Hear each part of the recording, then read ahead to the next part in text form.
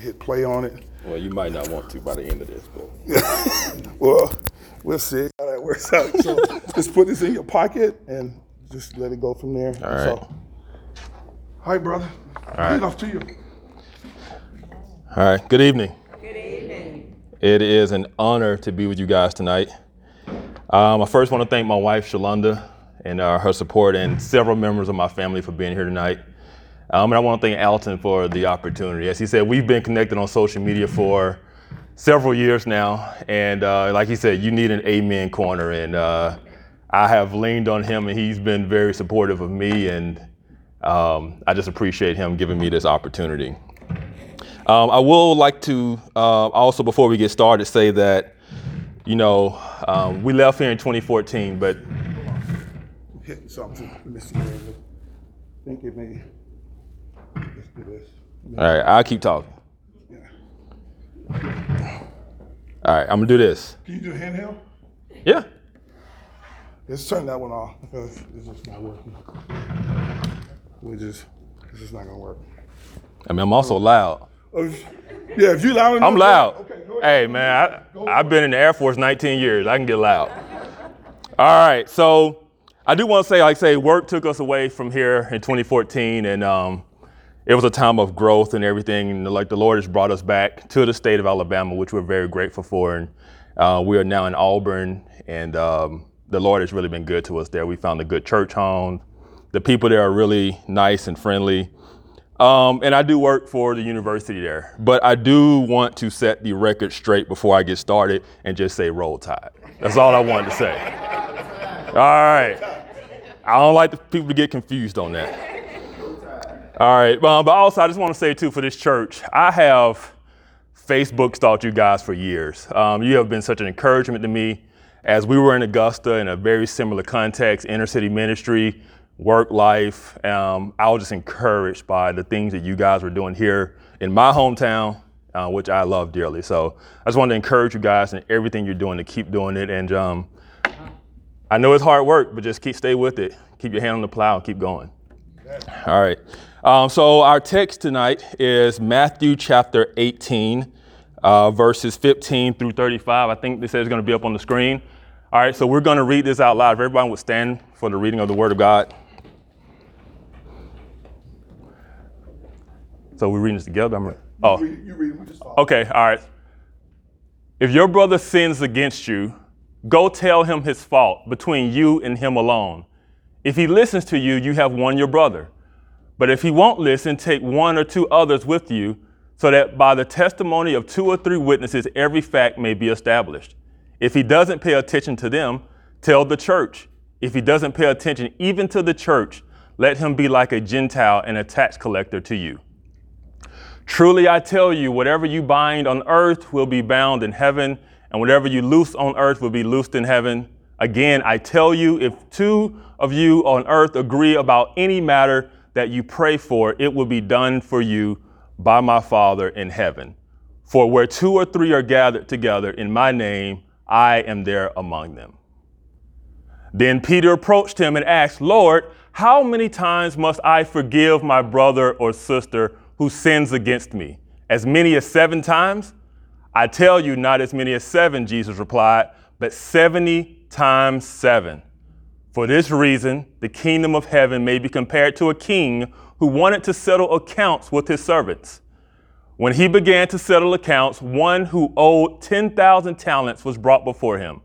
Since he did not have the money to pay it back, his master commanded that he, his wife, his children, and everything that he had be sold to pay the debt. At this time, the servant fell face down before him and said, be patient with me, and I will pay you everything. Yeah. Then the master of that servant had compassion, released him, and forgave him the loan. The servant went out and found one of his fellow servants who owed him 100 denarii. He grabbed him, started choking him, and said, pay what you owe. At this time, his fellow servant fell down and began to began begging him, be patient with me, and I will pay you back. But he wasn't willing. Instead, he went and threw him into prison until he could pay what he owed. When the other servants saw what had taken place, they were deeply distressed and went and reported to their master everything that had happened. Then, after he had summoned him, his master said to him, "You wicked servant, I forgave you all that debt because you begged me. Shouldn't you also have had mercy on your fellow servant as I had mercy on you?" And because he was angry, his master handed him over to the jailers to be tortured until he could pay everything that was owed. So also my heavenly Father will do to you unless every one of you forgive his brother or sister from your heart. Amen. The grass withers and the flower fades. The word of our God remains forever. Amen. All right.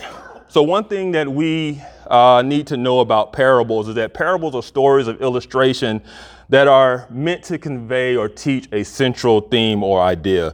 So it's important that we don't get wrapped up in every little detail of the parable, but we don't want to miss the forest for the trees. We want to make sure we get into the heart of the parable. So I believe the main theme of this parable is that we have been forgiven to forgive. We have been forgiven to forgive. Verses 15 through 17 establishes the context that leads to Peter's question. And I'm going to be reading from the ESV as we go along. I know you guys normally do the CSB. Let's look at verse 15. Yeah. If your brother sins against you, go and tell him his fault between you and him alone. If he listens to you, you have gained your brother. But if he does not listen, take one or two others along with you, that every charge may be established by the evidence of 2 or 3 witnesses. If he refuses to listen to them, tell it to the church. And if he refuses to listen even to the church, let him be to you as a Gentile and a tax collector.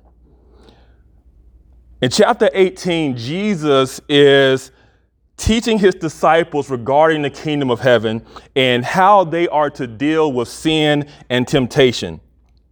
In these verses, Jesus is giving instructions on how to approach someone in the church who has sinned against you and has repented.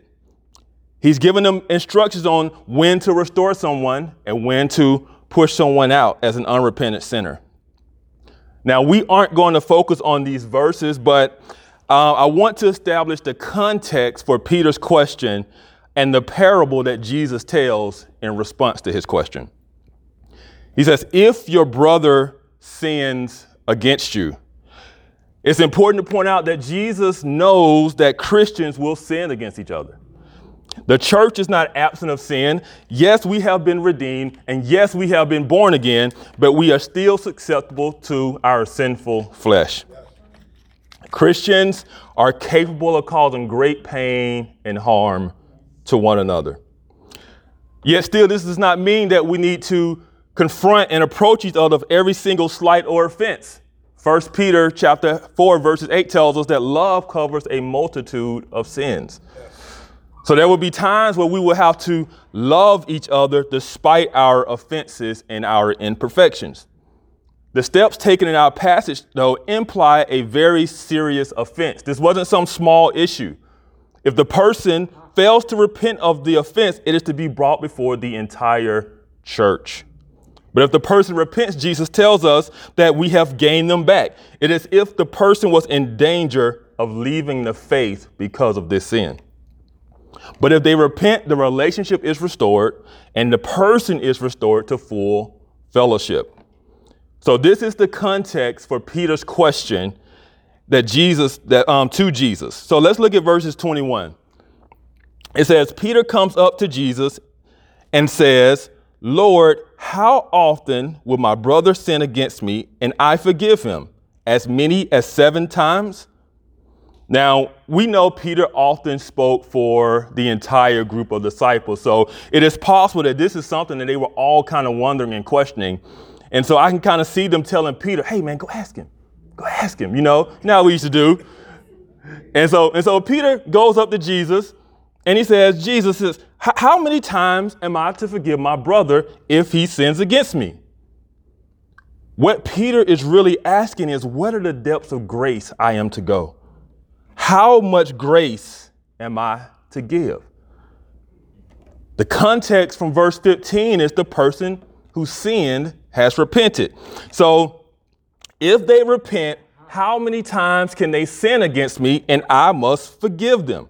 As many as 7 times? To Peter's credit, Peter went way beyond the standard of his day. The Jewish leadership at that time was taught that you only had to forgive someone 3 times. So Peter more than doubles it to 7. But what Jesus does here is Jesus shows Peter that his righteousness still falls short of God's standard. Jesus replied, not 7 times, but 77 times, or as we read in the literal translation reads, 7 times 7, which would be 490 times. So the issue really isn't 77 or 490. The point is, what Jesus is saying is there is no limit to the grace we are to give a brother or sister in Christ who has sinned against us and who has repented. It is an unlimited grace. And we will see from our text, it is because we have received an unlimited grace. He then begins to tell the parable. Look at verse 23. He says, therefore, the kingdom of heaven may be compared to a king who wished to settle accounts with his servants. When he began to settle, one was brought to him who owed him 10,000 talents. So here we have this scene where the king has called all his servants in to sit down and kind of go over the books to see how well or how poorly they had done with his money. This is kind of like an accountant being audited by the IRS. And so after going through all the receipts and the loans, it was determined that this servant owed an incredible amount of money. And not only did he owe the money, but it was due immediately.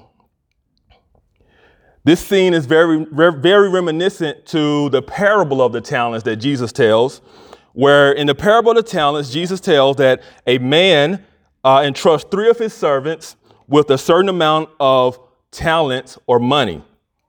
The first 2 invested and turned a profit, but the third servant wasted his opportunity. The first 2, I can say, invested.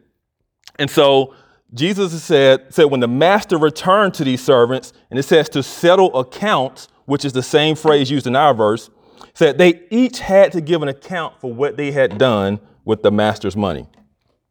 The first 2 were rewarded, but the third faced imminent judgment. So what both parables teach us is that there will be a day when we stand before God in judgment and give an account for our sins. Debt in our parable is used as a metaphor for sin. So our text states that the servant owed 10,000 talents. 10,000 talents was an insurmountable amount of money. Just 1 talent coin was worth 6,000 days of wages, or 17 years of wages. So 10,000 talents was the equivalent of 170,000 years of wages. And if that's not enough to drive home how great this servant's debt was, the number 10,000 is the highest number that can be expressed in the Greek language. It is the Greek equivalent of saying infinity.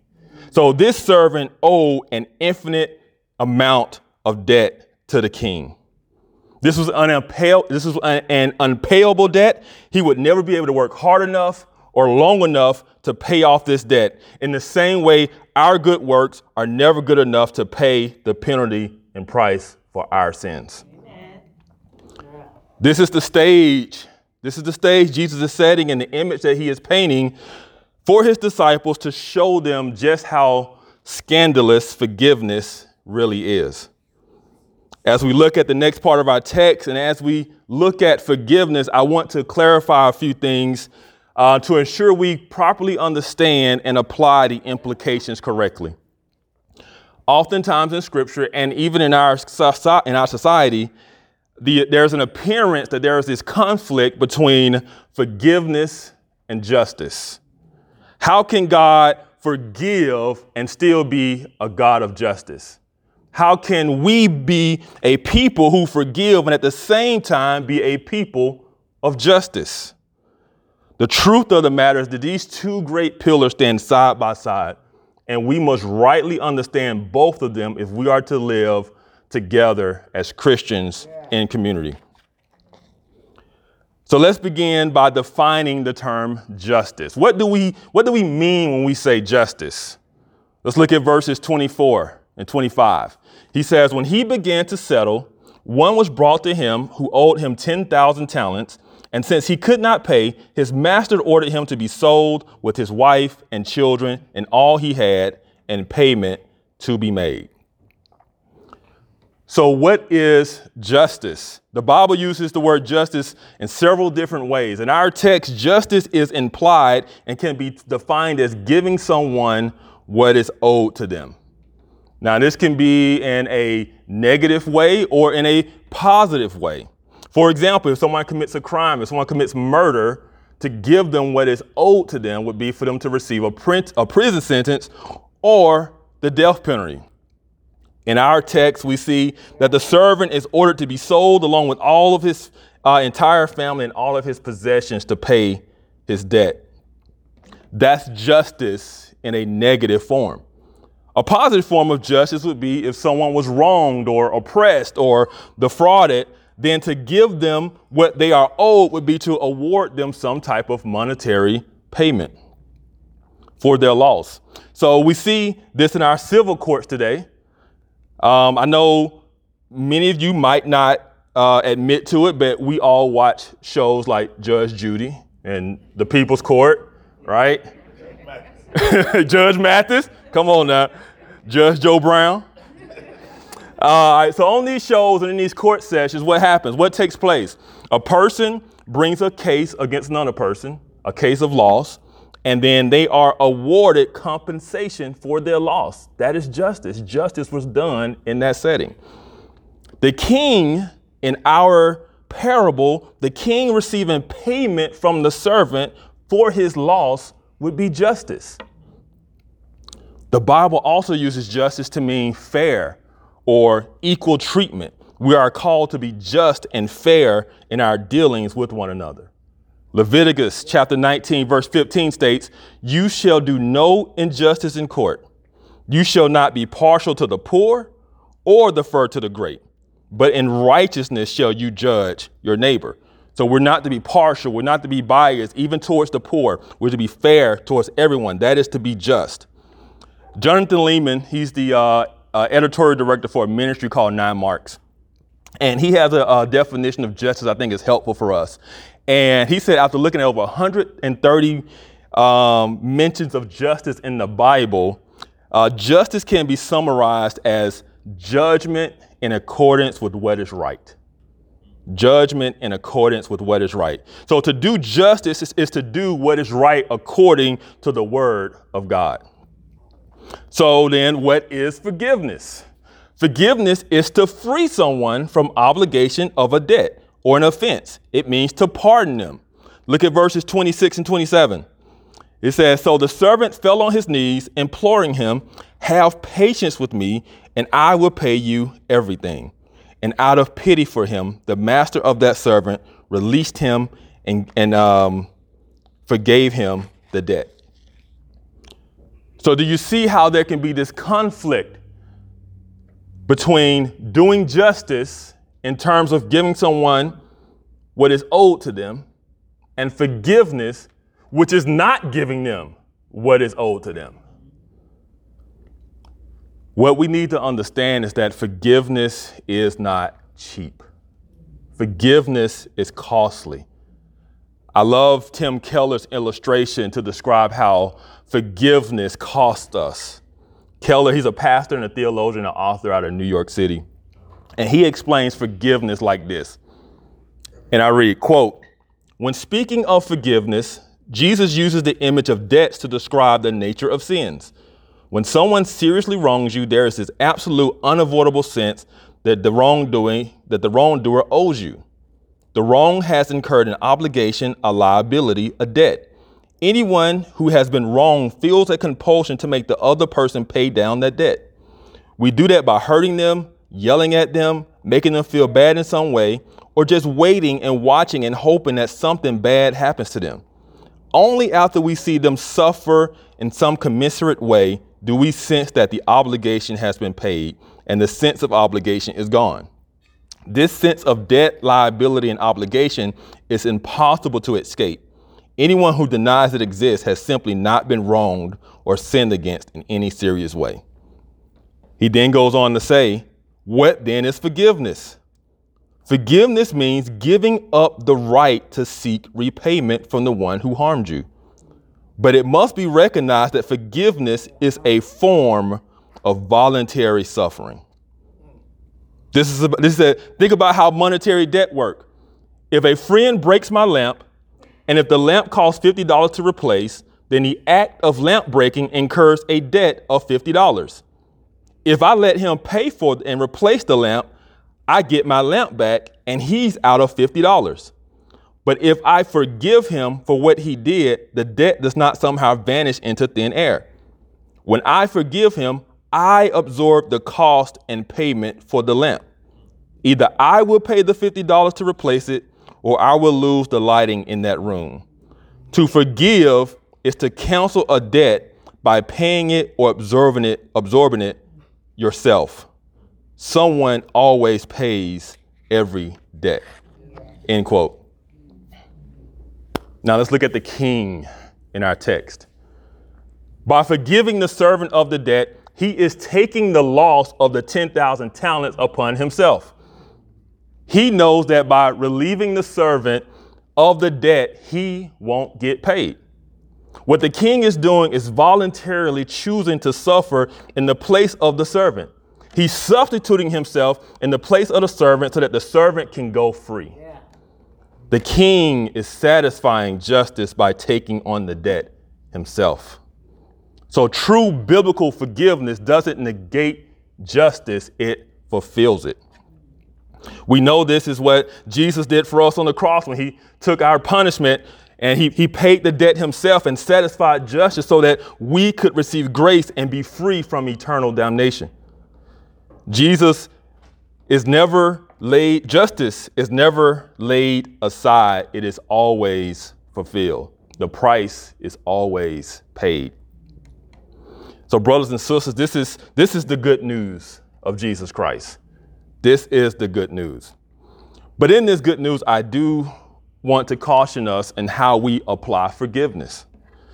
There are multiple levels where forgiveness and justice are applied. And we see that God has satisfied justice at the eternal level.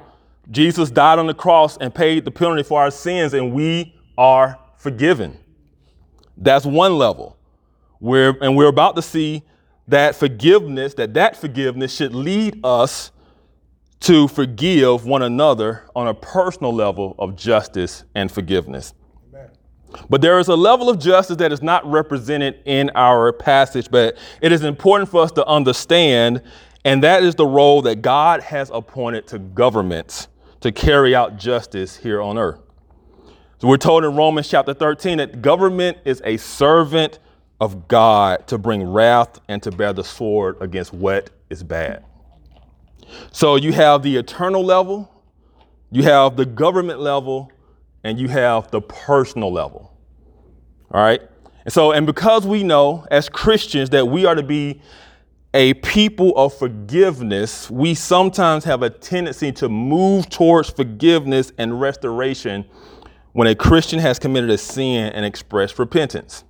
And we should. But there are times when a crime has been committed, when a child has been hurt, when a husband has abused his wife, that while they may be forgiven eternally, and even though we have forgiven them personally, justice through the sword of government still needs to be carried out. Yeah. This era has led to many scandals in many churches because they ignored the earthly justice God has appointed to governments. So I don't want us to lose that in our application of forgiveness. So in this parable, Jesus is teaching us the heart of God and the great debt of sin we've been forgiven, and how that forgiveness is to lead us to show the same love and forgiveness to those who have personally sinned against us. This is at the personal level. So now let's look at the final portion of our text. Look at verse 28. It reads, it says, but when that same servant went out, he found one of his fellow servants who owed him 100 denarii. And seizing him, he began to choke him, saying, pay what you owe. So his fellow servant fell down and pleaded with him, have patience with me, and I will pay you. He refused and went and put him in prison until he should pay the debt. When his fellow servants saw what had taken place, they were greatly distressed, and they went and reported to their master all that had taken place. Then his master summoned him and said to him, you wicked servant, I forgave you all that debt because you pleaded with me. And should you not have had mercy on your fellow servant as I had mercy on you? And in anger, his master delivered him to the jailers until he should pay all his debt. So also my heavenly Father will do the same to every one of you if you do not forgive your brother from your heart. Yeah. So here we have this servant. He was facing imprisonment and the selling of his entire family and everything he owned to pay a debt. But because of his plea for mercy, he was forgiven all of it, every last drop. He wasn't given more time to come up with the money. He wasn't given a lower interest rate or some partial payment plan. He was forgiven it all. The debt was completely wiped out. And yet here he is as the one who is owed, and his heart is as hard as a rock. So 1 denarii was worth 1 day's wage. And so this other servant owed him 100 days of wages, which is no small debt, but it's insignificant to the debt that he was just forgiven. But instead of showing grace, he grabs his servant and he says, give me what you owe.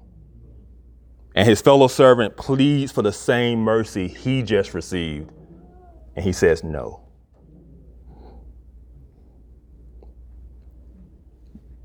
Brothers and sisters, the amount of self-righteousness and pride to believe we deserve justice more than the king himself is wickedness. This is why he calls him a wicked servant. Look at the difference in the heart of the king in verse 27 and the heart of the servant. Verse 20, he says, and out of pity for him or out of compassion for him, the master of that servant released him and forgave him the debt. He had compassion for him. The king had compassion in his heart for his servant. Micah chapter 7, verses 18 to 22 tells us about the heart of the true king.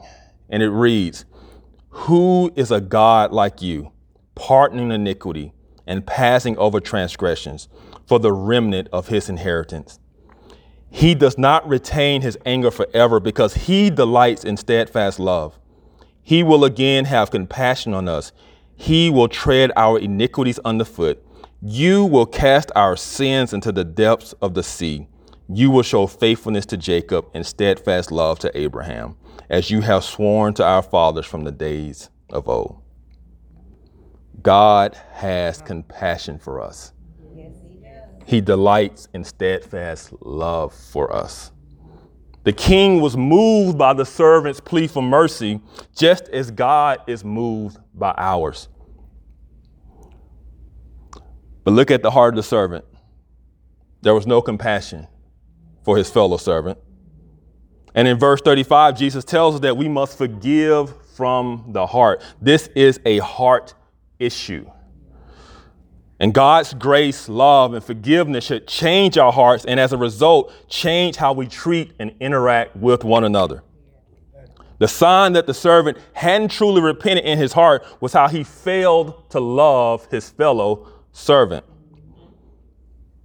I pray that we are a people who are marked by love and forgiveness for one another.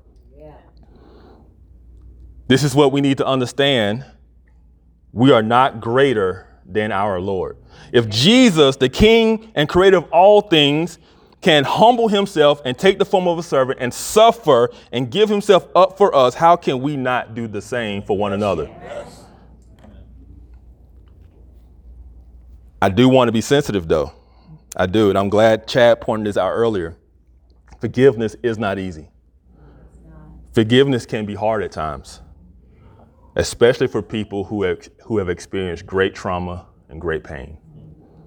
And we need to be very loving and very caring as we minister to them. We also need to understand that forgiveness does not mean the removal of pain.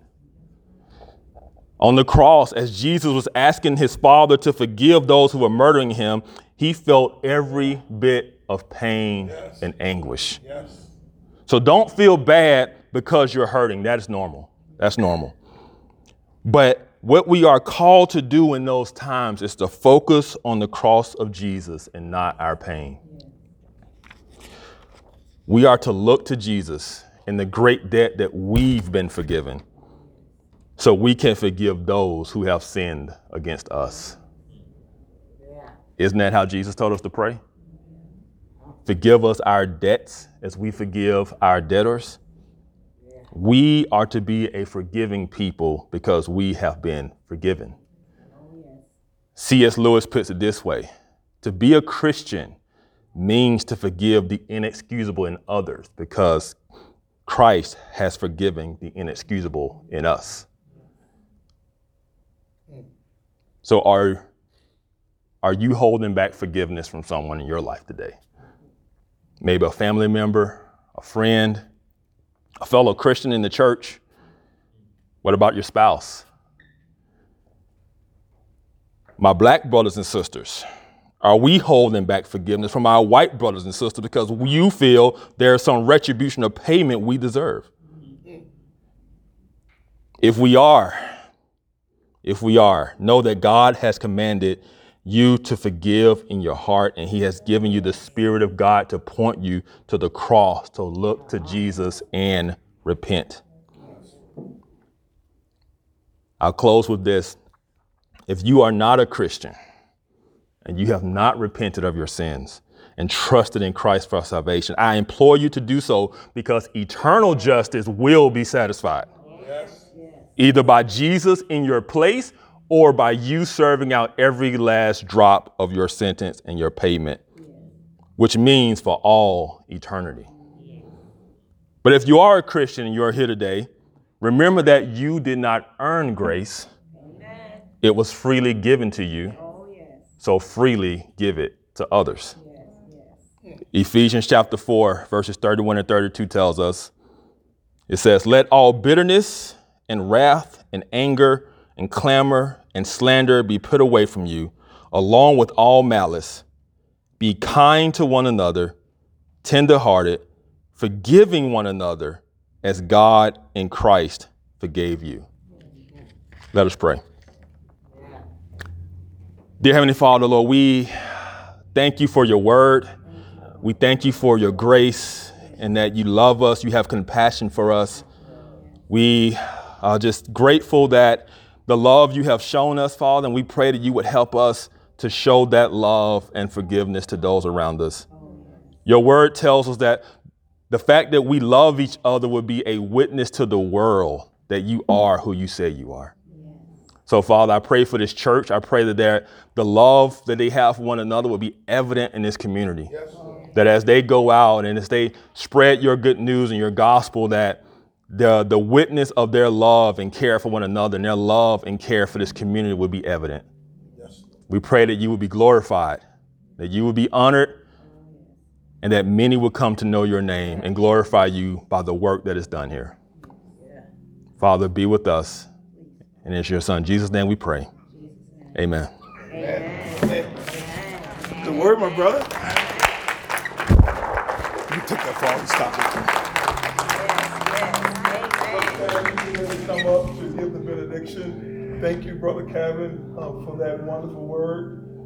And as you see why God has connected him to us and us to him, and God in his great providence is bringing preachers from in here, from out, so that we can be fed well. And so I said earlier, for those of you who were here, that part of what God's laid on my heart is to bring some good brothers that love the Word of God, that walks in the same vein of what it is that God has us doing here in Fairfield. So you will be seeing my good friend from Atlanta, Dr. Anthony. He's not a doctor, but I like to call him Dr. He a doctor. Carter.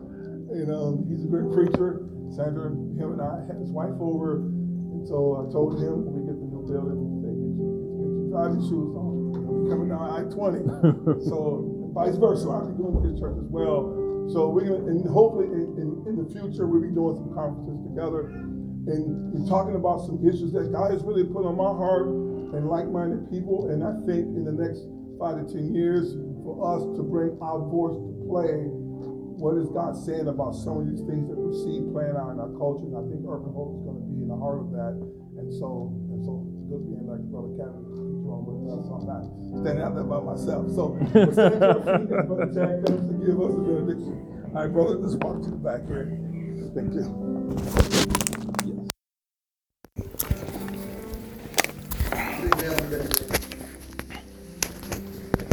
Him who is able